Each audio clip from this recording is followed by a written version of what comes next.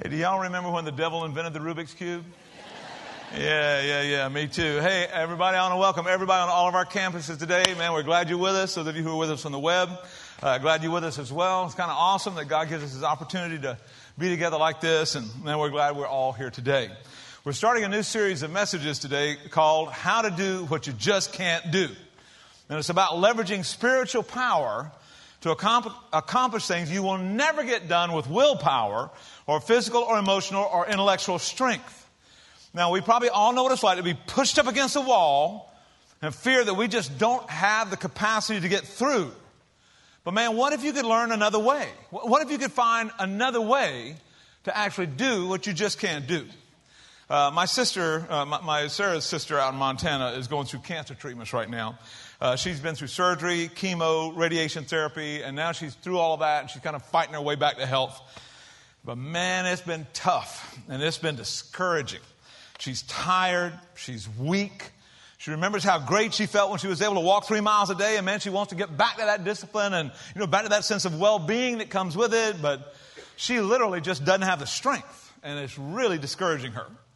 She was talking with a wise, godly doctor last week about this frustration, and he asked her a question, nosy question, no Southern doctor would ever ask.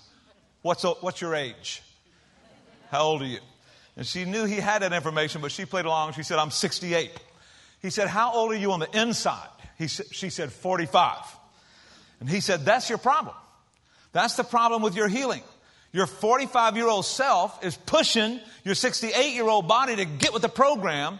And the truth is you've been too sedentary and too sick for too long. So this is how you're going to do it. He stood, pulled his iPhone out, walked over to the office door, opened it, walked out holding his phone. He said, you set your phone for 5 minutes, touch the phone, walked out of the office, out the reception desk, all the way out to the front door, and the alarm went off. He said, when you hear that alarm go off, you turn around and walk back home. And then he sat down with her and said, Becky, thousands of mitochondria in every cell in your body have been destroyed by chemo and radiation, and they only come back gradually, which is why you must not push anything. He said, you know James chapter 1, verse 2, right? And she nodded, though she didn't quote it. So he did. He said, it says, my brethren, count it all joy when you fall into various trials, knowing that the testing of your faith produces patience. He said, now the next verse is the one we forget. Let patience have its perfect work so that you will be perfect and complete, lacking in nothing. Let patience have its perfect work. He said, you understand what I'm trying to tell you about getting back into walking and all that? You walk 5 minutes today, 6 minutes the next day, maybe 7 minutes the day after that if you're still feeling well. And that's how you're going to learn how to do what you cannot do in your own strength right now. Now, friends, here's the good news. Last night, Becky got out on the sidewalk in Montana. She walked 2 whole blocks before the alarm went off. And when the alarm went off, she turned around and walked back home. She emailed all of her sisters and said, it hardly feels like it wasn't worth getting dressed for. But I'm listening. It's 40 degrees outside, breezy, fresh air felt good. I'm learning. I'm on my way. Now, here's what I love about my 68-year-old sister-in-law. She is learning that we can train to do something that no amount of trying will enable you to do right now. Listen to that. You can train to do something that no amount of trying will enable you to do it right now. If you want to bench press 400 pounds, if you've never worked out before, you can try all day long. You ain't going to do it. But if you have 2 years to train, that's different. We can find ourselves pushed up against cancer or debt or divorce or crazy kids or crazy supervisors or clients or habits or any number of things that we just don't have the strength to handle on our own. And you know that because you've tried. And you're frustrated and depressed because you've tried and failed. And now you think, dude, I'm just not sure this will even work for me. Well, friends, over these next few weeks, we're going to be talking about developing some spiritual assets by training that will enable you to do stuff you will never be able to do by trying. So let's get started today and talk about life-changing prayer. Now, we picked prayer first because it's a source of real frustration for a lot of followers of Christ. Man, in the book, The Life You've Always Wanted, which I would recommend everybody in this room read, it's awesome. There's a quote from Dallas Willard about the angst that we all kind of feel about prayer. He says, the idea that everything would happen exactly as it does, regardless of whether we pray or not, is a specter that haunts the minds of many who sincerely profess belief in God. That fear that no matter how hard you pray, it doesn't make any difference anyway. That's kind of that hidden fear that none of us talk about. He says that fear makes prayer psychologically impossible and replaces it with just a dead ritual at best. And you know what he's talking about, man. We tried prayer before, and it didn't work out just exactly the way I wanted it to work out. So now, when I pray, if I pray, I just go through these motions without really expecting anything to happen. And friend, if that's you, I want to suggest that maybe you have tried prayer, but you have never been trained to pray. And today, we're going to start your training. That's why we call prayer a spiritual discipline. It's something you learn how to do, and by practice, you get better and better at it. So, turn with me in your Bible to 2 Kings 19. Who's got a Bible? Hold it up if you got one. Let me see who brought a Bible today. You got one? I don't care if it's on your phone, analog or digital. Good, good, good. You should always bring a Bible to church so you don't have to take the preacher's word for it. Amen? Now, I'm never going to lie to you, but I wouldn't trust the preacher, and you shouldn't either. You know what I'm just saying? Look for yourself, all right? 2 Kings chapter 19, there's a blue Bible in all of our worship centers. If you don't have your Bible, grab that one. Turn to page 326. You'll be good to go. We're going to find a story that has inspired me to pray and actually trained me how to pray, especially in crisis mode, which is what this story is all about. This story is about a godly leader trying to find the power to do something he just cannot do in the midst of a life-threatening crisis. Now, I'm not going to read the whole story for you, but dude, you should. Man, this story starts in chapter 18 of 2 Kings when 25-year-old Hezekiah is crowned king of Israel. This young buck loves the Lord. He honors God as king for 29 straight years. He's one of the few great, good kings of Israel. Awesome story, awesome leader. But it says in chapter 18, verse 13, in the 14th year of Hezekiah's reign, when he's 39 years old. Think about that, 39. In the 14th year of King Hezekiah's reign, Sennacherib, the king of Assyria, attacked all the fortified cities of Judah and captured them. Now, friends, in the 14th year of his reign, he is faced with an impossible situation. The king of Assyria just starts sweeping through that part of the world, militarily conquering country after country and city after city until he gets to Jerusalem, where the temple of God stands, and King Hezekiah is the steward over all that stuff. And Sennacherib sends a field commander to Hezekiah saying, look, if you don't immediately and unconditionally surrender, I'm going to gut every man, woman, and child in this country. I'm going to gut them all, just so everybody else in the world will know that I'm not playing around. Just like it, read it for yourself. You read it for yourself today. This would be just like if China decided that either they're going to take over New Zealand tomorrow or nuke it, just so everybody in the world would know they're not playing. That's the level of threat. Now, when the messenger departs, he left a personal letter for King Hezekiah to read. And it's from Sennacherib to Hezekiah and basically says, don't even think about praying about this. Don't even think your God can protect you from the Assyrian army. Dude, you got 24 hours to surrender. I'm going to kill every man, woman, and child in this country and burn this country to the ground. And Hezekiah was only 39 years old. But he knew that maniac had the troop strength to do what he was threatening because there was 185,000 soldiers positioned around his city. And he realized, my only hope is God. It is God or a massacre, period. There ain't no plan B, C, D that I can come up with. Either God steps in or it's lights out for everybody I know and love. Now let's just hit the pause button for a second. Let me ask you, have you ever received terrible news like that? I mean, just had your world rocked by a medical report or a lawsuit or a foreclosure notice. I mean, for some of you, it's divorce papers, right? I mean, you get these divorce papers and they're like, really? Dude, I thought we were still talking. But you open the envelope up and there they are. After 27 years, this is how it's going to end? Really? Or you got a business partner takes off with the money? Or a spouse takes off with the boss? Man, you ever been hit by news like that? Like a sledgehammer? Dude, you know what it's like to realize in a split second that God is your only hope. There ain't no human plan A, plan B, plan C, plan D going to get you out of this mess. Either God's going to show up or dude, it is lights out. And that's where Hezekiah is. Now look what he does next. Look at his instinctive action. Hezekiah in chapter 19, verse 14, received the letter from the messengers and read it. And then he went up to the temple of the Lord and spread it out before the Lord. And Hezekiah prayed. Now, friends, I love this verse because it trained me how to pray when I'm facing an impossible situation. He goes to the temple and lays that letter out before the Lord and says, God, you got to do something. You got to do something about this. Now, let's get trained here. Notice that life-changing prayer usually happens in a particular place. Everybody say place. I'm sure Hezekiah, just like you and me, fired off prayers all day, every day, just like most of us do. You know, you see something, pray, hear something, pray, fear something, pray. But man, when he needs a solution to a specific problem, he's got a place, a specific place he goes to. He ain't praying about this in front of the wife and kids while they're running all over the house, or praying at the office while everything's whirling around like 1,000,000 miles an hour. Dude, he's got a place where he can go get quiet and get still and get real with the Lord. And for him, it was the temple. It was quiet. No distractions. Only him and his only hope. The God he loves and he believes wants to hear from him.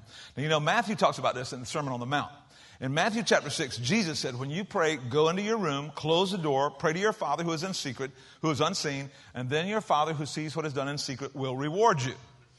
Now, if you've ever seen the movie The War Room, which I hope you have, if you have not seen this movie, I recommend it to every one of us to see it today. There's a lady in this movie who has a prayer closet at her house. And man, it is a little room that she goes to where she prays life-changing prayers. And that's the place she goes to when she's got to get something done. And the reason she goes to that room is because of this verse. Because Jesus said, go to your closet, go to that little room where you will be unseen, and that's where you pray. Now, my lifelong friend and my ministry coach, Alan Algram, told me this week, he reminded me this week that when Jesus said that, he was basically talking to people who lived in one-room houses. I mean, when you think about it, most of the people back in that day were poor people. They lived in a one-room house that had a bunch of family members and animals living in the same room for the most part. Hardly any of them would have like a walk-in closet they could go to and pray. So what is the point Jesus is making here? What is the point that Hezekiah is living here? Man, you need to have a place where you are comfortable focusing your heart and your mind on the one thing you need to pray a life-changing prayer about. You need to have a prayer place where you pray a lot. John Ortberg says he likes to pray in front of a window.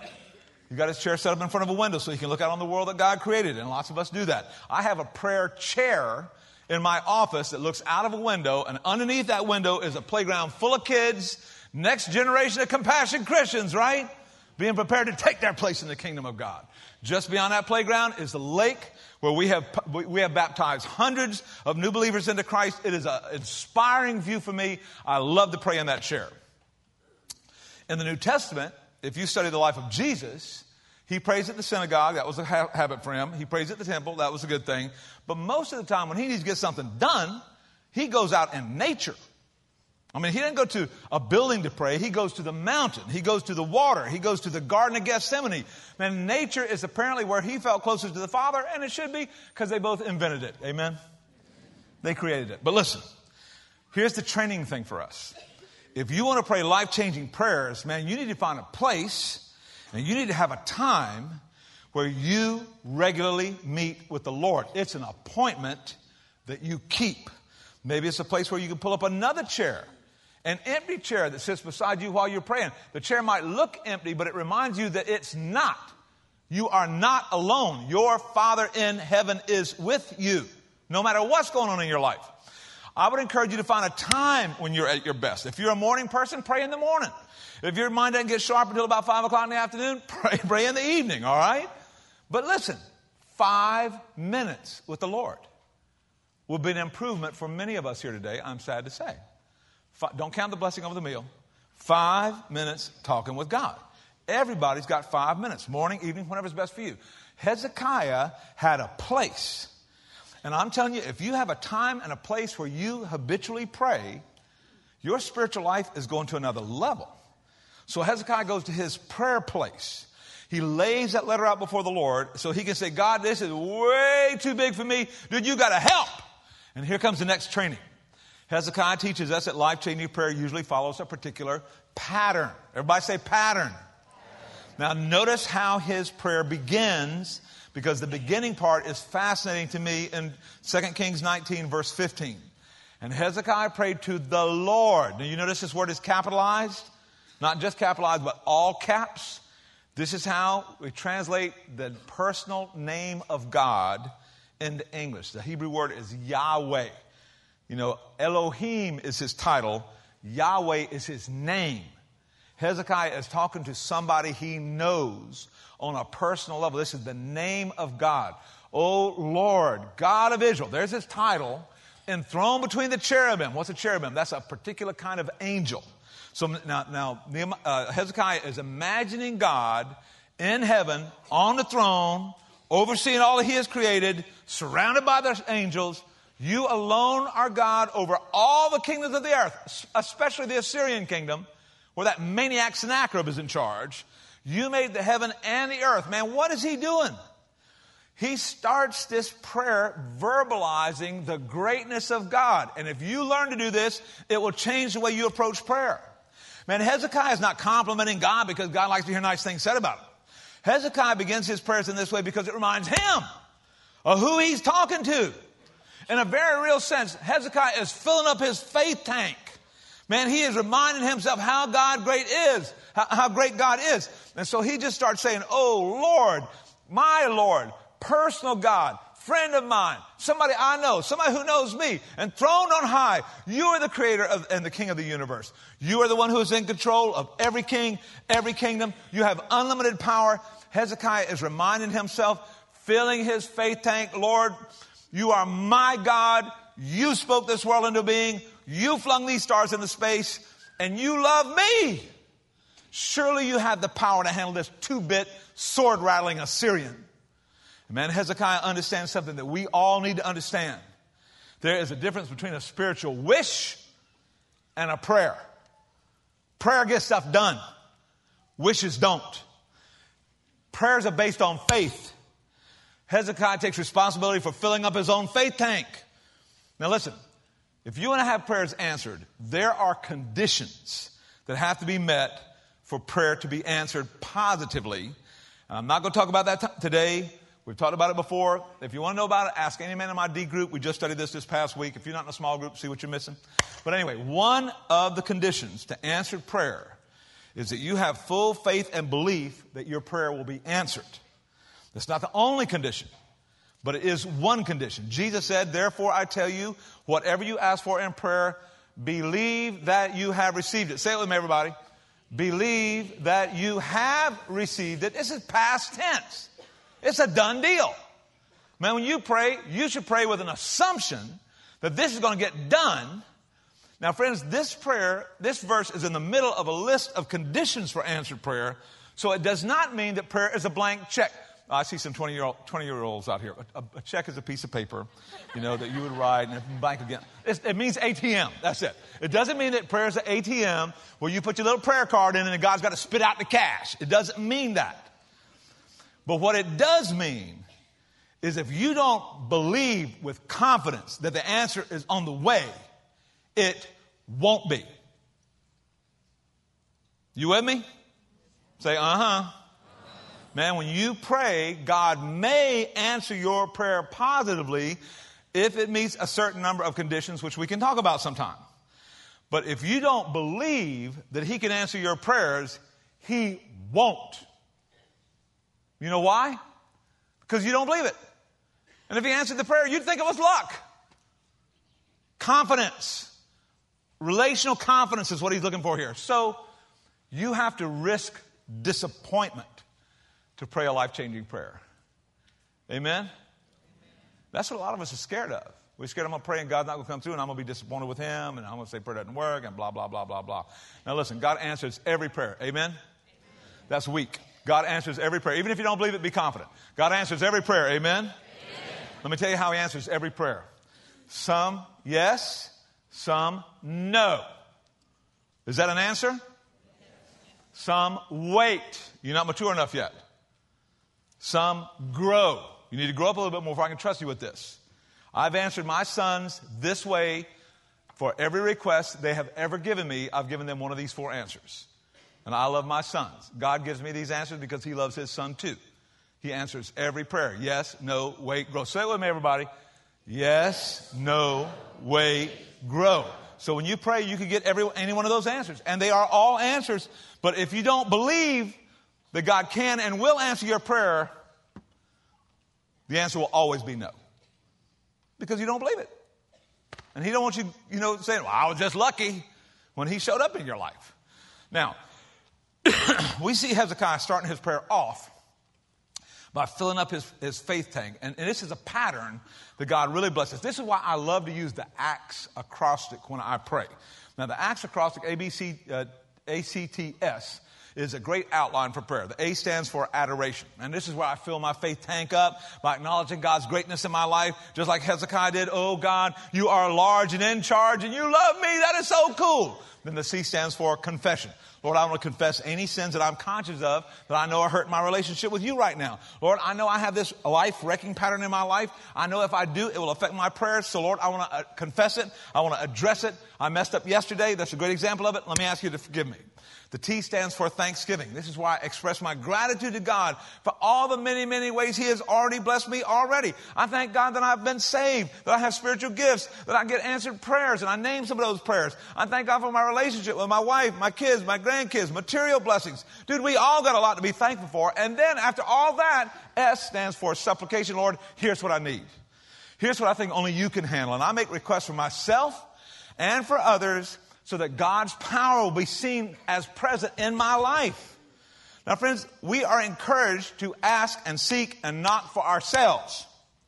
We are commanded to pray for other people.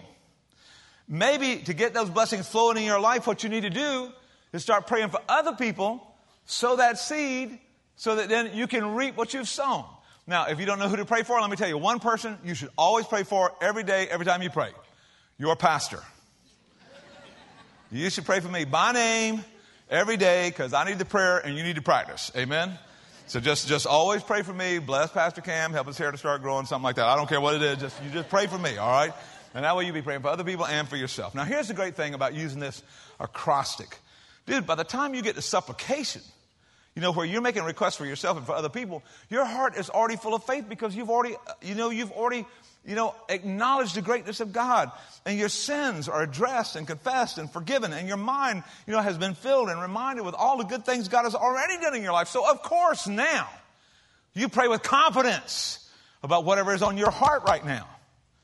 Now, if you've never tried this, I strongly encourage you to fill your faith tank before you ask God for anything. It'll change the way you pray. Now, let's get back to Hezekiah's prayer. His faith is focused and full. Look at verse 19. Oh Lord, now listen to the simplicity of this. Deliver us from his hand, so that all the kingdoms of the earth will know that you are God. Hezekiah's prayer trains us once again to do something that will change the way we pray. Life-changing prayer has a particular purpose.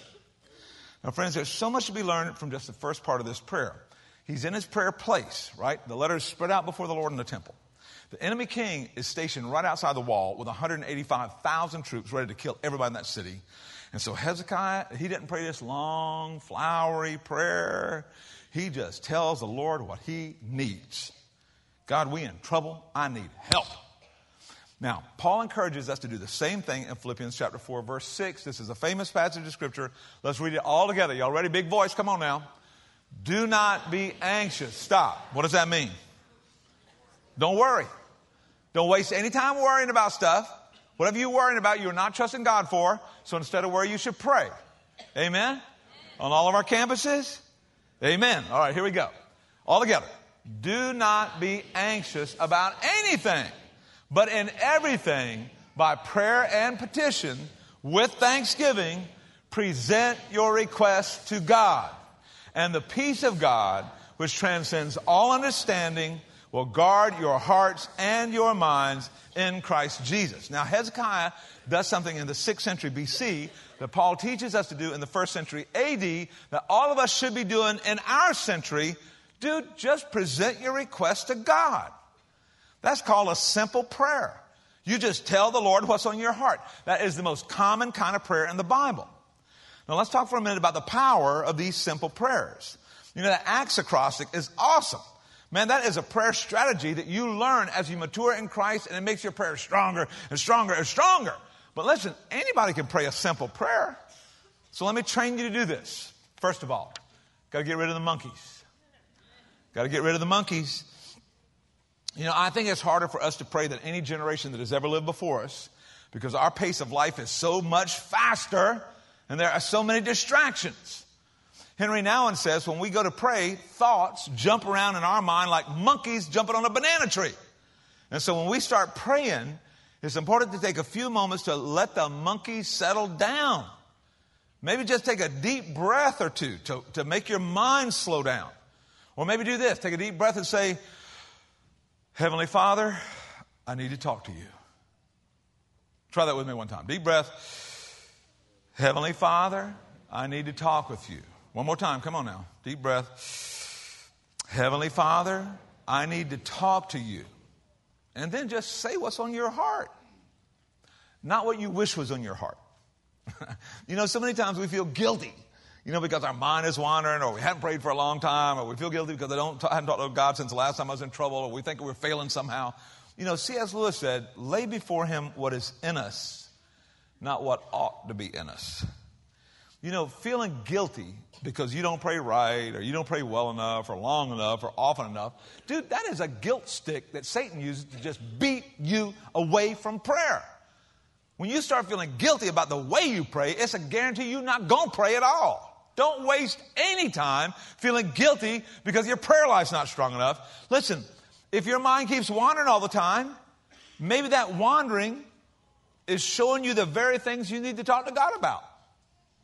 Maybe your mind is wandering to the things that you really need to talk to God about. You know, you're one of these cell phone addicts, and you got your little iWatch, and it lights up, and you're like, what? And you know, you can't turn the phone off because God knows you might get a text that you got to answer. And so, you know, you're constantly, you know, frantic like this. Maybe you ought to just say, God, I'm so stinking addicted to screens. I'm like a monkey. Every time I see a peanut, I jump up and down when the light comes on. And I need to break this awful addiction. Maybe you can't pray because every time you get your eyes closed and you get quiet, you think of somebody you hate. And you start telling them what you would tell them if you ever got a chance to tell them. You know, you always win that argument, right? Listen, maybe your heart's telling you you need to confess this hate and do something about that. Maybe those monkeys are trying to tell you what to pray about. So you can train yourself to use your imagination to focus. Now, if you engage your imagination, I mean, if you're struggling with prayer, maybe you need to start praying a different way. Now, at our staff retreat last week, we invested about 10 minutes in what we call imaginative prayer. And this is where you just calm down and take an imaginary trip into a house where you open the door and there's the Lord Jesus. And you walk through this room and this room to this room, and you sit down at the table. And you tell him exactly what's on your mind. Now, we're not going to do that today because it'd freak about half of y'all out, all right? Maybe it would. I don't know. But Pastor Harrison, boy, that's a good-looking pastor right there, isn't he? I bet he got a handsome daddy. Anyway, Harrison has put on... That's Alzheimer's. No, I'm just kidding. Harrison has put on the web an imaginative prayer experience. And you can literally go to this website and do it when you got it. Just text prayer to this number. And it should be in your program. If it's not in your program, take a picture of this screen quick. But if you text this number with the word prayer, it will take you to that video. And literally, you can participate in an imaginative prayer session today. And I would encourage you to do it this afternoon. Now listen, when you come to the Lord, you can't do it wrong if your heart is sincere. You don't have to pray a long time. You don't have to pray in some special way. You don't have to use a lot of flowery language. 5 minutes. Just 5 minutes. Tell the Lord what's on your heart. And you never know how he's going to answer that prayer because of the sovereignty of simple prayers. Now, sovereignty means that God may choose to do what you ask, to say yes to your prayer, but answer it in a way you would never have imagined. Tony Campolo tells a story of preaching at a Pentecostal college chapel one night, and 8 pastors took him backstage to pray with him before the service started. So they said, would you mind kneeling so we can lay hands on you? And he's like, all right. And so he knelt down, and those 8 preachers put their hands on his head and just prayed and prayed and prayed and prayed. And the longer they prayed, the tireder they got, and the more they leaned on his head, you know. And he's like, dude, you got 8 preachers leaning on your head. That is not a blessing. I don't care what anybody says. That is not a blessing, right? And to make matters worse, one of the guys wasn't even praying for Tony. He was fixated on some guy named Charlie Stolfus. And he just kept praying, oh God, ruler of heaven and earth, you know Charlie Stolfus. He lives right down the road, 1 mile from the church on the right-hand side in a little silver trailer. And Tony wanted to say, dude, God does not need directional information from you, all right? He knows where the guy lives, right? Oh God, Charlie told me this morning he's going to leave his wife and his 3 kids. You need to do something about this, Lord. Step in somehow, God. Bring that family back together. Tony said when he finally got done, he got the preachers off his head, and he got to the chapel and delivered his message, and, you know, everything went great, and he got in his car to drive home. He got on the Pennsylvania Turnpike, and he saw this hitchhiker. And he thought, sometimes I like to pick these guys up just to visit with them and that, keep them safe and all. So he picks this guy up. They rode for a few minutes, and he says, hey, my name's Tony Campolo. What's your name? He said, Charlie Stolfus. He's like, what? He said, dude, I got off at the next exit, turned around, 180 degrees, taking him home. The guy got a little uneasy. He said, hey, where are you taking me, mister? He says, I'm taking you home. The guy narrowed his eyes and said, why? He said, because you left your wife and 3 kids today, didn't you? Didn't you? And he said, dude, it just blew him away. He was hiding up against the wall over here like this, shock all over his face, man. Never took his eyes off me. He said, I drove right to that joker's front door. The silver trailer, 1 mile from the church on the right-hand side. He said, how'd you know where I live? He said, God told me. And God did. Amen? Come on now. Come on now. I think God did. He said he walked up to the door of that guy, and that guy's wife opened the door and said, you're back, you're back. And they hugged, and he whispered something in her ear about what had happened, and her eyes got wider and wider and wider, you know. And Tony went in with him and said, you two sit down. I'm going to talk. You're going to listen. And he said, brother, they listened. And he led both of those guys to Christ that afternoon. It was kind of awesome, right? Now, here's the thing. Yeah, praise the Lord. Praise the Lord. You don't know how your prayers are going to be answered. Now, they generally won't be answered that dramatically, all right? But you don't know if you don't pray. So pray about what's on your heart. Pray believing that there's a big God who's large and in charge, who can do things that you can't imagine in ways you could never predict. But it all starts, boom, when you start praying. Now, friends, this is important because of the point of simple prayers. I want to show you something that I discovered in this prayer that I have never seen before. So, friends, as usual, we are all learning every time we open the Word of God. Amen? Look at verse 19. Now, O Lord, deliver us from his hand so that, everybody say, so that all the kingdoms on earth will know that you are God. Now, friends, this is a bold, confident, audacious prayer, considering the fact that Sennacherib is sitting outside the city with 185,000 warriors ready to attack. But when I saw these 2 words, dude, that hit me like a ton of bricks. Lord, deliver us from this evil king so that they will know, we will know, the world will know that you alone are God. Why is he praying? What's his purpose? So that the world will know that there is a God in this world, the only one who can save. Man, listen, look at what Hezekiah does not pray for. He doesn't say, oh, God, deliver us from this murderous king so that I can keep my job. Lord, deliver us from this king so I don't lose any perks. I don't want to lose Air Force One. I don't want to lose Camp David. He's not praying about that. God, deliver us from this attacking enemy so I don't look like a failure. And I have to walk around with my family look like I'm a loser or something for the rest of my life. He doesn't even pray, God, deliver us from this evil king so that my wife and my kids won't get killed, which would be a legitimate prayer. There is a clear purpose to Hezekiah's prayer. Deliver us so that, say it, so that your fame will spread. More people will believe in you. More people will respect you. More people will be curious about you. That the answer to my prayer will draw people to you, Lord, so that all the kingdoms of the earth will know that you alone are God. Friends, if you want to see your yes rate in prayer go up, well, start making requests that honor God, that somehow bring glory to God. You know, James, the brother of Jesus, said, you know, when you ask, very often you get a no, Because you ask with the wrong motives. I mean, all you pray about is stuff that you can spend in your own selfish pleasures.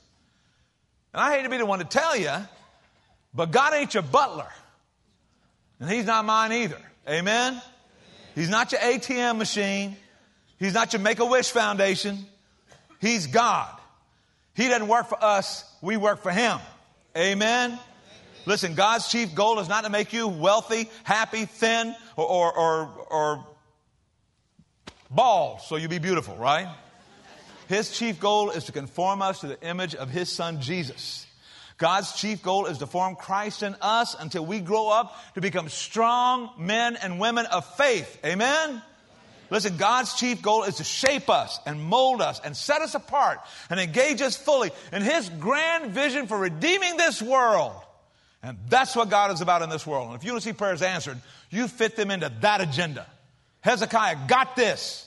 Lord, deliver us from this attack so that every kingdom on planet Earth will know that you alone are God. Friends, if those two words, so that, became the filter for your prayers, the quality, the intelligence, and the power of your prayers would dramatically increase. Man, if every request is so that God will be lifted up, man, those are prayers He wants to answer. Now, it's a humbling thing. When you start trying to fit all your prayers through that filter, you realize you're kind of a spoiled brat who wants a sugar daddy in heaven. When the reality is, He's looking for noble sons and daughters on earth. And if you start praying through that filter, you're going to see stuff happening. Dude, can you imagine if you pray, Lord, help me at work today? So that everybody who's wondering if a Christ follower can play at the highest levels in this organization will realize that we play better than everybody else because we're Christians. And that'll give me an opportunity to lead people to you. You think God would answer that prayer? I certainly do. But Kim, you don't know where I work. Hey, we're talking about doing things you cannot do in your own strength. Amen? Don't underestimate the Lord. God, give the surgeons unusual skill tomorrow as I go into this knife, so that I can return to full health and full service for your purposes until I finally die. God, I would like to be restored so that my healing will give you glory. Parents, God, bring my 22-year-old son back to his faith so that I don't have to worry about, so I don't have to bail him out of jail anymore. So wait, stop. Lord, bring my 22-year-old son back to faith so that he, for the first time in his life, will feel secure in your love and start living a life that will bring you glory. Grandparents, oh, by the way, I mentioned I had a new grandbaby on Wednesday night? I know. That's little Samuel. He's Superboy. Woo, so blessed. What should I pray for this boy? I prayed for him the night he was born in the hospital. What do you pray for your kids? Oh, God, this is what I pray. Protect this boy so that he will grow up and come to understand the gospel and receive it and be saved and take his place as a leader in the kingdom of God, whatever that means. As a lawyer, as a doctor, as a welder, as a mail delivery guy, whatever. That he will take his place as a leader in your kingdom. Is that what you're praying for your kids? Lord, bless them so that they'll make a difference for you. What about our church? God, just keep pouring your power and your favor on our church so that people who are far from you will just shake their heads in amazement at the love they experience here, the truth they find here, and be drawn to seek you and someday find you here. Man, if we start praying so that God will be known because of the answer of our prayers, man, miracles might start happening. All right, Hezekiah is in his place of prayer. He's praying a simple prayer for a noble purpose, and then he learns that life-changing prayer usually results in a particular kind of power and peace.